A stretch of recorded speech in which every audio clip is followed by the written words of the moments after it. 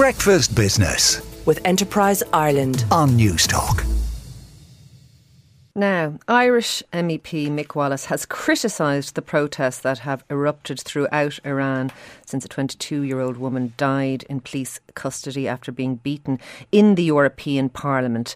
Here's a little sample of what he had to say. There are peaceful protests. Many Iranians are unjustly imprisoned and should be released, and far too many have been killed by the aggressive crackdown. There have also been much violence and murders by some protesters. Untold damage and destruction. It would not be tolerated anywhere. John Bolton confirmed that the Iranian opposition is now being armed with weapons entering Iran from Iraqi Kurdistan. Iran is under attack. The media assault is intense. The campaign of propaganda and destabilisation brings the Syria regime change operation to mind. And that was Mick Wallace there speaking in the European Parliament. And for more on this, we're joined now by Dr. Zahra Olamand from Support for Iranian Freedom and Equality. Can you give us your reaction this morning, Zahra, to what you heard from Mick Wallace there? Hello. Good morning. Good morning. First of all, I don't think it's worthy for Iranian right now to waste time in some ignorant and attention-seeker politician and when our children are being killed protesting in the street for the basic right. However, I may use this opportunity to give more information by commenting his words about the revolution. Sure. So he accused the demonstration of violence and destruction. First of all, it seems that he's not very well informed and his kind of narrative is very similar to the regime apologies and regime by itself, and makes me wonder if it follows Islamic Republic media such as Press TV. I would like to ask him, do you have an evidence for it? Even if you're right, and some people after being oppressed and cracked down, they just use some garbage bin to burn, to close down the road to prevent more casualty. Is that violation very, very proportional with the punishment of death and execution? Yeah.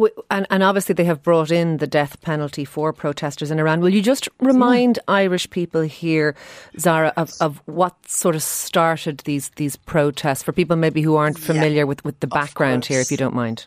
Yeah. Nearly 2 months ago, they took a woman called Mahsa Amini, 22 years old, to so-called morality police for showing up her hair. And so she was wearing her hijab incorrectly, isn't that right? Yeah, what they claim. But of course, like, she was showing some of her hair from the scarf. And apparently they beat him to death and she passed out. There's a video footages that she just collapsed, but it has a background. Shows she was beaten by a baton on the head, and a lot of medical images later published from the hospital show that. But they claim that Mahsa Amini just collapsed due to her precondition health issues. And this is also a few days ago, again repeated by the shamelessly by the ambassador of Iran on prime time, saying and repeating that over again and again. So if you're right, but how about the 50 more children that you killed, all below 18 years old, to prove that you didn't kill Mahsa Amini? Yeah, I know. I mean, I've seen a lot of the protests. I know that she was the premise is she was beaten to death in police custody by the morality police, and the protests are ongoing, and we've seen the Iranian football team refuse to sing the national anthem. There is a revolution occurring in Iran. If you had Mick Wallace in front of you now, what would you say to him? I have a lot actually to say to him. I would just say, like, you have to watch your words. First of all, you claiming that Iranian people are getting armed from Kurdish area. This gonna cost a lot for them, a lot of lives, because Iranian regime are looking for excuses to crack down even more brutally.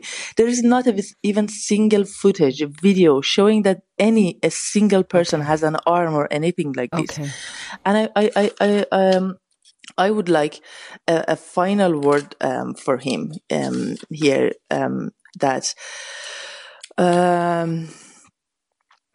do you think I would just tell him, do you think you would be able to express your absurd opinion on a lot of sensitive objects, such as you did before, and you work on something like Garda whistleblower scandal or women prostitution legalization?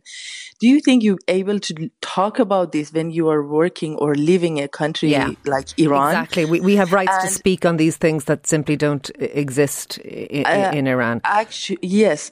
You condemn statement about France taking, having a hand in the terrorist attack because provided arm and everything. Do you ever condemn Iranian to providing arm and fund to the terrorist group in the Middle East? Thank you for just one final word is that this is the privilege of living in a democracy and freedom country, and this is exactly what Iranians are fighting for, and nobody can take it away from them. You're right, Zara. It is the privilege of living in a democracy, and thank you for speaking to us this morning. We do appreciate it. That is Dr. Zara Olamand there from the Support for Iranian Freedom. Breakfast Business with Enterprise Ireland on Newstalk.